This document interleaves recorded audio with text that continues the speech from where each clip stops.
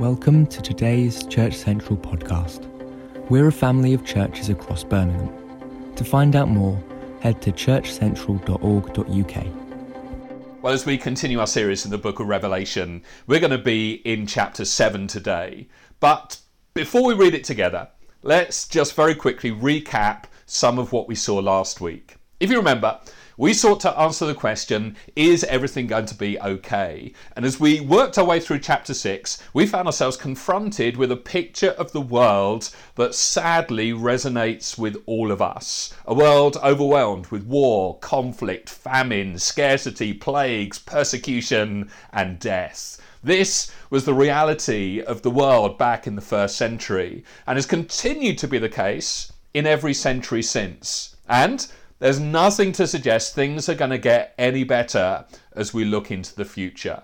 So, is everything going to be okay? No. In fact, from an earthly perspective, probably things are likely to get a whole lot worse.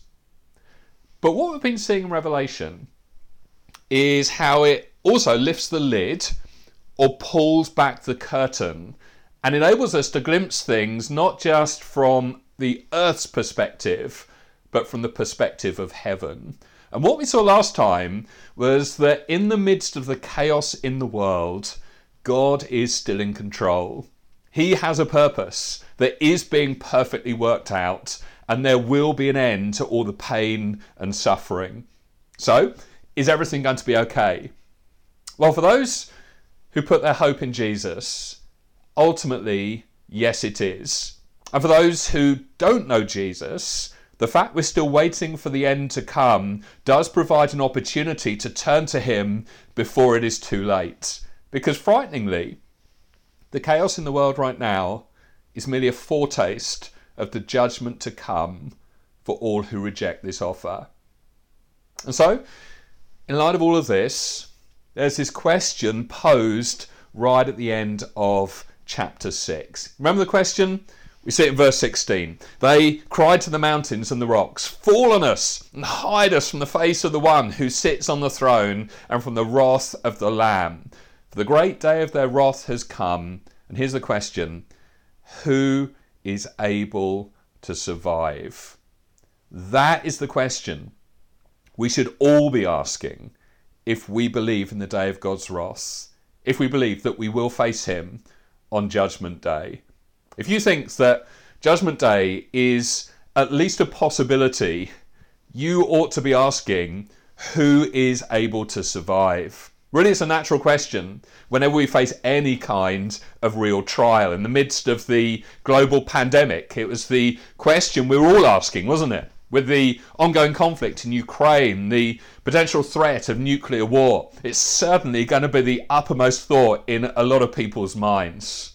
Then there's the winter fuel crisis, the cost of living situation facing many of us that's raising very serious concerns over our ability to survive. For small businesses, looking at their accounts, trying desperately to balance the books, there's the fear that they won't be able to stay afloat. Will they be able to survive another year? And whatever your politics, the current mess in our government has led to almost daily rumours, hasn't it, of how long certain individuals are going to survive in power. Whenever people are faced with any kind of trial, it's a natural question to ask: who is able to survive? And I'll suggest it's the most crucial question we need to consider if we believe there will be a judgment day. Now, of course, a lot of people scoff at that idea, don't they? And yet Jesus gives us no doubt that it is a reality. And the revelation he gives to John goes on to describe it in pretty graphic detail. God's judgment is a terrifying thing. And when it comes, the question is, who will survive? And that is the question to which chapter 7 is the answer. Let's pick it up in verse 1. Revelation 7. Then I saw 4 angels standing at the 4 corners of the earth, holding back the 4 winds so they did not blow on the earth or the sea, or even on any tree. And I saw another angel coming up from the east, carrying the seal of the living God. And he shouted to those 4 angels who had been given power to harm land and sea. Wait, don't harm the land or the sea or the trees until we have placed the seal of God on the foreheads of his servants. And I heard how many were marked with the seal of God. 144,000 were sealed from all the tribes of Israel. From Judah, 12,000. From Reuben, 12,000.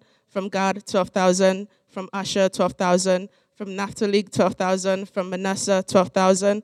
From Simeon, 12,000. From Levi, 12,000. From Issachar, 12,000. From Zebulun, 12,000. From Joseph, 12,000. From Benjamin, 12,000. After this, I saw a vast crowd, too great to count, from every nation and tribe and people and language, standing in front of the throne and before the Lamb. They were clothed in white robes, and held palm branches in their hands. And they were shouting with a great roar, "Salvation comes from our God, who sits on the throne, and from the Lamb." And all the angels were standing around the throne, and around the elders and the 4 living beings. And they fell before the throne with their faces to the ground and worshipped God.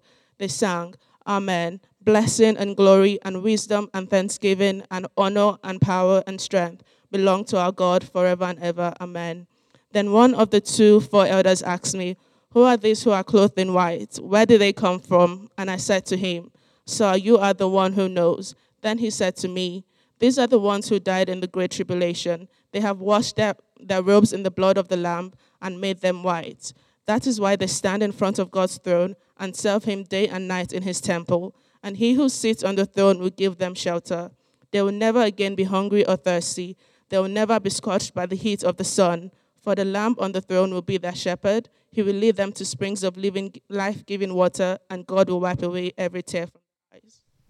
So the question is, when calamity comes, when pandemics happen, when wars break out, when the economy collapses, and when Judgment Day finally arrives, who will survive the day of God's wrath? And here's the answer that we get given here in chapter 7. Ready for it? Here's the answer. Those who are sealed. Who's going to survive the day of God's wrath? Those who are sealed. Now, what on earth does that mean? Well, at the beginning of the chapter, John sees 4 angels holding back the 4 winds from blowing on the earth. This is probably just another way of describing the 4 horsemen that we were introduced to back in chapter 6. If you remember, as the seals on the scroll are removed, they unleash dreadful destruction on the earth. But here we've got 4 angels restraining these 4 winds of destruction. If you like, they're pressing pause so that all of God's people can be marked for protection in the judgment. It's quite the contrast if you think about it. Where the opening of the seals leads to judgment, the believers have a seal placed on them for their protection. Now, can anyone think of another place in the Bible where God's people were marked for protection? Yeah, that's right. They're very clear parallels, aren't there? With the night the death angel went throughout Egypt killing the firstborn sons. If you remember, God told Moses what the Israelites needed to do to be protected from the judgment. Their homes had to be marked by the blood of a lamb. And God promised, didn't he, that when he saw the blood, he would pass over their houses. They were marked out for protection and were spared. The same thing happens in Ezekiel chapter 9, which perhaps we know slightly less well. This is the occasion when Jerusalem is about to fall to the Babylonians, that they've invaded, their armies have surrounded the whole city, and in round about 587 BC, the city was ransacked and many lost their lives. But before it happens, the Lord said to his servant, "Walk through the streets of Jerusalem and put a mark on the foreheads of all who weep and sigh because of the detestable sins being committed in their city." The context is God's people have largely abandoned him, that they've tragically adopted pagan lifestyles. They're worshipping other gods. But at the same time, there are some people, just a few people in Jerusalem, who are really grieved by the way that God's not being honoured. So they're weeping, they're sighing. And God says, I know there are some people who remain faithful to me. So go, put a mark on their foreheads. And when the destructive angels passed through the city, they didn't touch those who had the mark. And I think those are helpful illustrations, helpful pictures of what's happening here in Revelation. It's as though God is putting a dollop of wax on our forehead and stamping it with his name. They are mine. It's not a visible sign, can't be seen by us, but we're told elsewhere in the New Testament that the Lord knows who are his. Building on this whole idea in Ephesians 1 verse 13, interestingly, we're told that when someone becomes a Christian, they are sealed with the Holy Spirit. It's like the work of the Spirit in us provides evidence that we belong to God. Later on in Ephesians chapter 4, we're told that we're sealed by the Holy Spirit for the day of redemption, for salvation on the day of judgment. Now, just to be clear, to be protected from harm certainly doesn't mean to escape from hardship in this life. Far from it. First believers who read the book of Revelation, as we've seen in recent weeks, were already facing dreadful persecution. They're being marginalised, slandered, even killed for their faith. So Jesus isn't saying, if you're marked, you won't face any trouble. He's saying, if you're sealed, you'll be left standing in the face of judgment and all the trials to come. That's what really counts, that you overcome, you conquer, you persevere until the last day. So in answer to the question, who can survive, we're told the ones whom God has sealed, those who belong to him. And reassuringly, John then sees into heaven and discovers that the ones who God seals, they made it through. It worked. It was a success. It's this vast and varied crowd. But it's not everyone. We're told in verse 4 that the number of those sealed is 144,000. Now, just to say, I don't think that is an actual literal number. It's a symbolic number. Just like Jesus is described, isn't he, as a lamb, but isn't an actual lamb. He isn't covered in wool and doesn't eat grass. It's symbolic of the fact he's the Passover sacrifice, so those sheltered under his blood are protected. And I think in the same way, 144,000 is a symbolic number. If you remember, there were 12 tribes of Israel. In the New Testament, there were 12 apostles. And if you know your times tables, 12 times 12 makes... that's right, 144. And apparently, I have to take my word for this, but apparently 10 was a number associated back then with completeness. So if you multiply 144 by 10 by 10 by 10, the sense here is of completeness being amplified, multiplied, underlined. As Nancy Guthrie helpfully puts it, this is the complete number of the Old Testament people of God who looked forward and put their faith in the promised Messiah, combined with all those believers who look back at the cross and resurrection and put their faith in Christ. It's like everyone's accounted for, and they're all sealed for protection. It's a vast number. But again, just to stress, it is not everybody.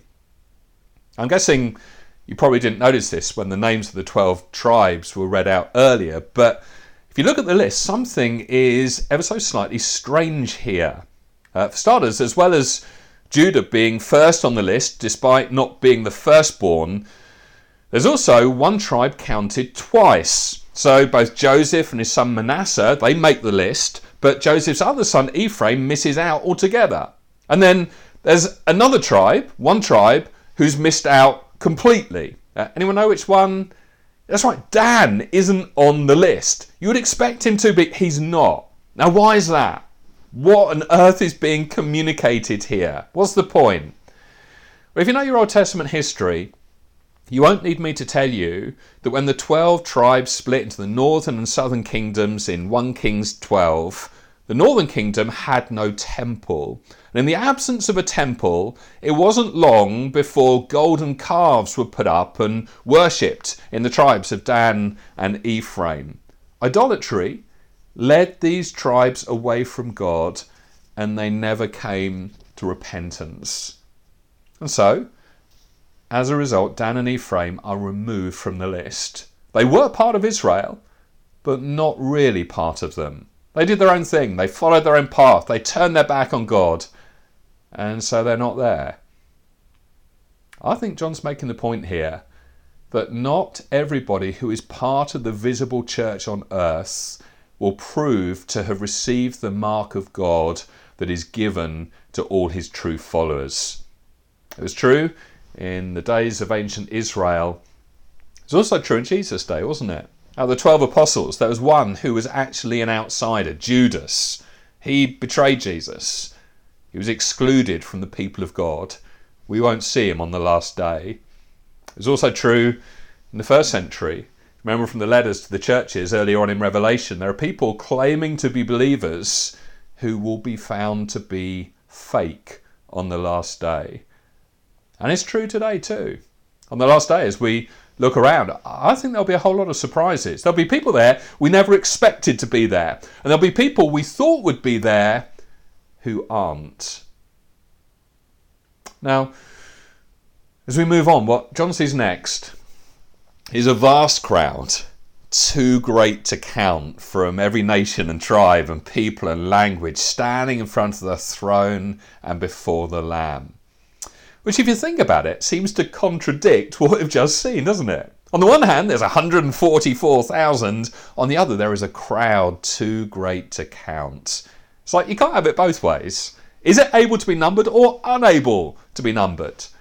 But as we've been seeing, in apocalyptic writing, different rules seem to apply. John's speaking symbolically here. Both images tell us something important about these sealed people.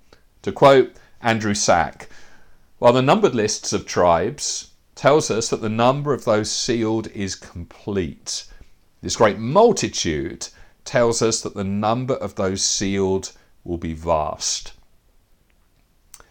So putting all of this together then, from the beginning of history, God's people are sealed. And so despite the winds, the horsemen, the disasters, the tragedies, the pain, the suffering that's to come, they will be kept safe. Destruction may fall on the earth, but ultimately the church is indestructible. Fast forward to the end of history, we're shown they have been kept safe.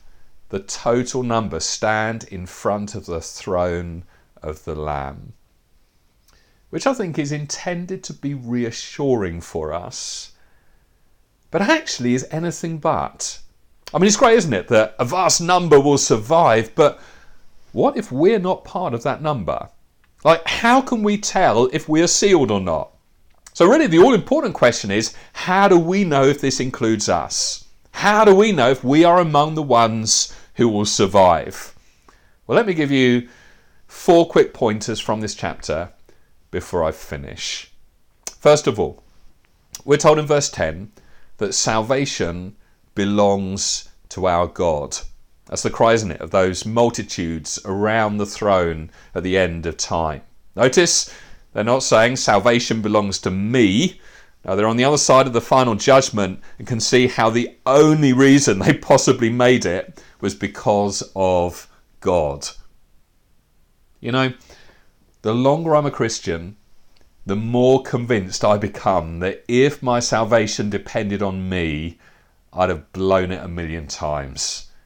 Which is why it's a huge relief that it is God who gives salvation. It's God who seals us. It's God who preserves us until the very end. So how do we know we'll survive? How can we be sure? We simply receive what God gives us. Our salvation doesn't rest on our works, but Jesus' finished work on the cross, which is the point that John goes on to make. He says in verse 13, one of the elders in heaven asked him a question. Who are these who are clothed in white? Where did they come from? I said to him, Sir, you're the one who knows. Then he said to me, these are the ones who died in the great tribulation. They've washed their robes in the blood of the Lamb and made them white. Now, if you think about it, that is a really strange image, isn't it? This whole idea, we're kind of used to it, I know, but it is bizarre. This whole idea of washing things in blood to make them white. It's counterintuitive, isn't it? But it's a symbolic way of showing you just how effective Christ's death is. If we trust in him for our salvation, he washes us completely clean of all of our sin. And so, just to underline, our confidence is completely in him, not in us. But that being said, there are some things that we need to do to ensure that we are counted among those who survive. Secondly then, those who are sealed persevere until the very end. Christ's blood is wholly sufficient for our salvation. But I do wonder whether there's just a bit more than that going on here in this passage. I think the hint is in the phrase, these are the ones who died in the Great Tribulation. So it's not just that they trusted in Jesus, it's also they went through suffering for Jesus. But they had a battle on their hands, they had to fight, wrestle, overcome, that they came out the other side bruised and bloodied like Jesus. 1 Peter, it describes how we share in Christ's suffering. Paul says in Colossians that he participates in the suffering of Christ whenever he endures through pain and hardship for him. So I think the image here is not just, I trusted in Jesus and I'm forgiven. It is that, but it's also, I stood with Jesus and it was a great tribulation. It involved suffering for him, but I came through it all bloodstained.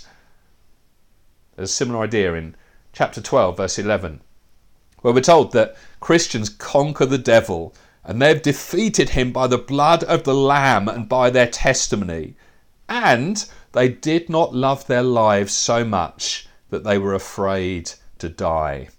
So those two ideas together again. We're saved by what Jesus has done for us, but those who face suffering, trials and tribulation in this life and overcome by the blood of the Lamb, those are the ones who survive until the end. Even when the suffering comes, as chapter 6 says it inevitably will, they still hold on to Jesus and they make it. It's like the faith that saves is the faith that endures. Third thing, just want to draw out of this chapter, those who are sealed sing for joy. They sing for joy. The redeemed in front of the throne, they're holding these palm branches which speak of victory and joy. Verse 12, they sang, Amen. Blessing and glory and wisdom and thanksgiving and honour and power and strength belong to our God forever and ever. Amen. It's striking, isn't it, that the praise in this chapter comes right slap bang in the middle of all of these challenging images of suffering and judgment. Now this is significant because throughout Scripture, praise transforms our vision of the world, doesn't it? In particular, it transforms our understanding of our own situation. In the Psalms, for example, the writer often begins by describing that the dreadful situation he's in, how his enemies are triumphing, how God appears to be inactive. And yet, the moment the psalmist turns to praise, his perception and understanding is changed. I absolutely love this quote from Eugene Peterson. He says, these people are not only secure, they are exuberant. This is a curious but wholly biblical phenomenon. The most frightening representations of evil, Revelation 6, are set alongside extravagant praise, Revelation 7. Christians sing. They sing in the desert, they sing in the night, they sing in prison, they sing in the storm.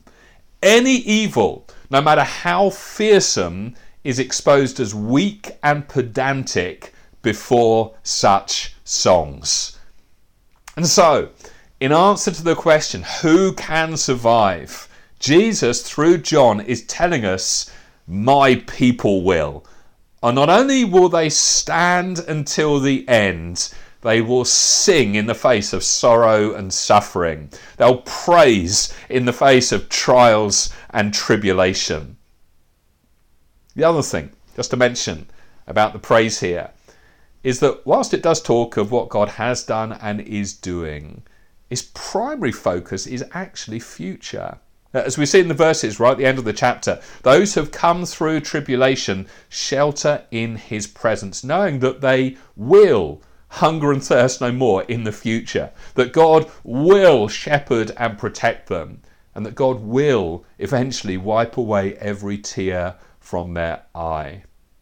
Listen, regardless of our circumstances right now, the stronger our future hope, the louder our praise will be. In heaven, nothing will diminish our joy or steal our happiness. But even now we can experience a joy which Peter describes in 1 Peter 1 verse 8 as inexpressible and glorious. Before the throne of God, we'll experience the thrill, the wonder of salvation with eternal joy.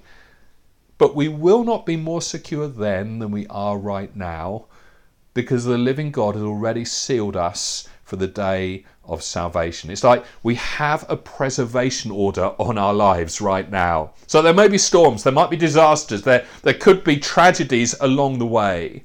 But through it all, we are secure.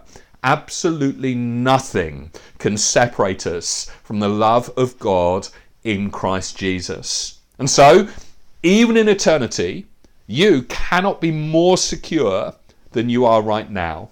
And those who know this, they will praise. They will sing for joy. And then fourthly, those who are sealed look to the Lamb for shelter. I love the reversal that the Lamb of wrath, from whom all humanity desperately looked for protection, has himself become the Lamb who provides protection, keeping them safe. Verse 15, and he who sits on the throne will give them shelter. That is also how the Lamb becomes our shepherd. They will never again be hungry or thirsty. They'll never be scorched by the heat of the sun, for the Lamb on the throne will be their shepherd. He will lead them to springs of life-giving water, and God will wipe every tear from their eyes. This is a wonderful poetic picture of what all have been marked by the blood of the Lamb, all have been sealed by the Holy Spirit, all have patiently endured through the tribulation of living for Christ in a hostile world, can expect. We won't just be protected in the final judgment, but we'll enjoy the protective presence of God for all eternity. Nothing and no one will be able to harm us. All our needs will be provided for. All the pain of the past will be wiped away personally and lovingly by none other than God himself. We'll be safely in the fold of our shepherd, the Lamb. Now I think kind of follows that all those who have this eternal hope will look to Jesus for shelter in this life too. I mean, think about it. Who can save us? Who can deliver us? Can kings and governments? Can the rich and the famous? Can celebrities and those with great influence? No, everything and everyone that you and I would look to for help, remember from chapter 6, is curled up in a cave wanting the mountains to collapse on them. And so I think all of this really has got to force us into some very serious self-examination. Where am I looking to for shelter?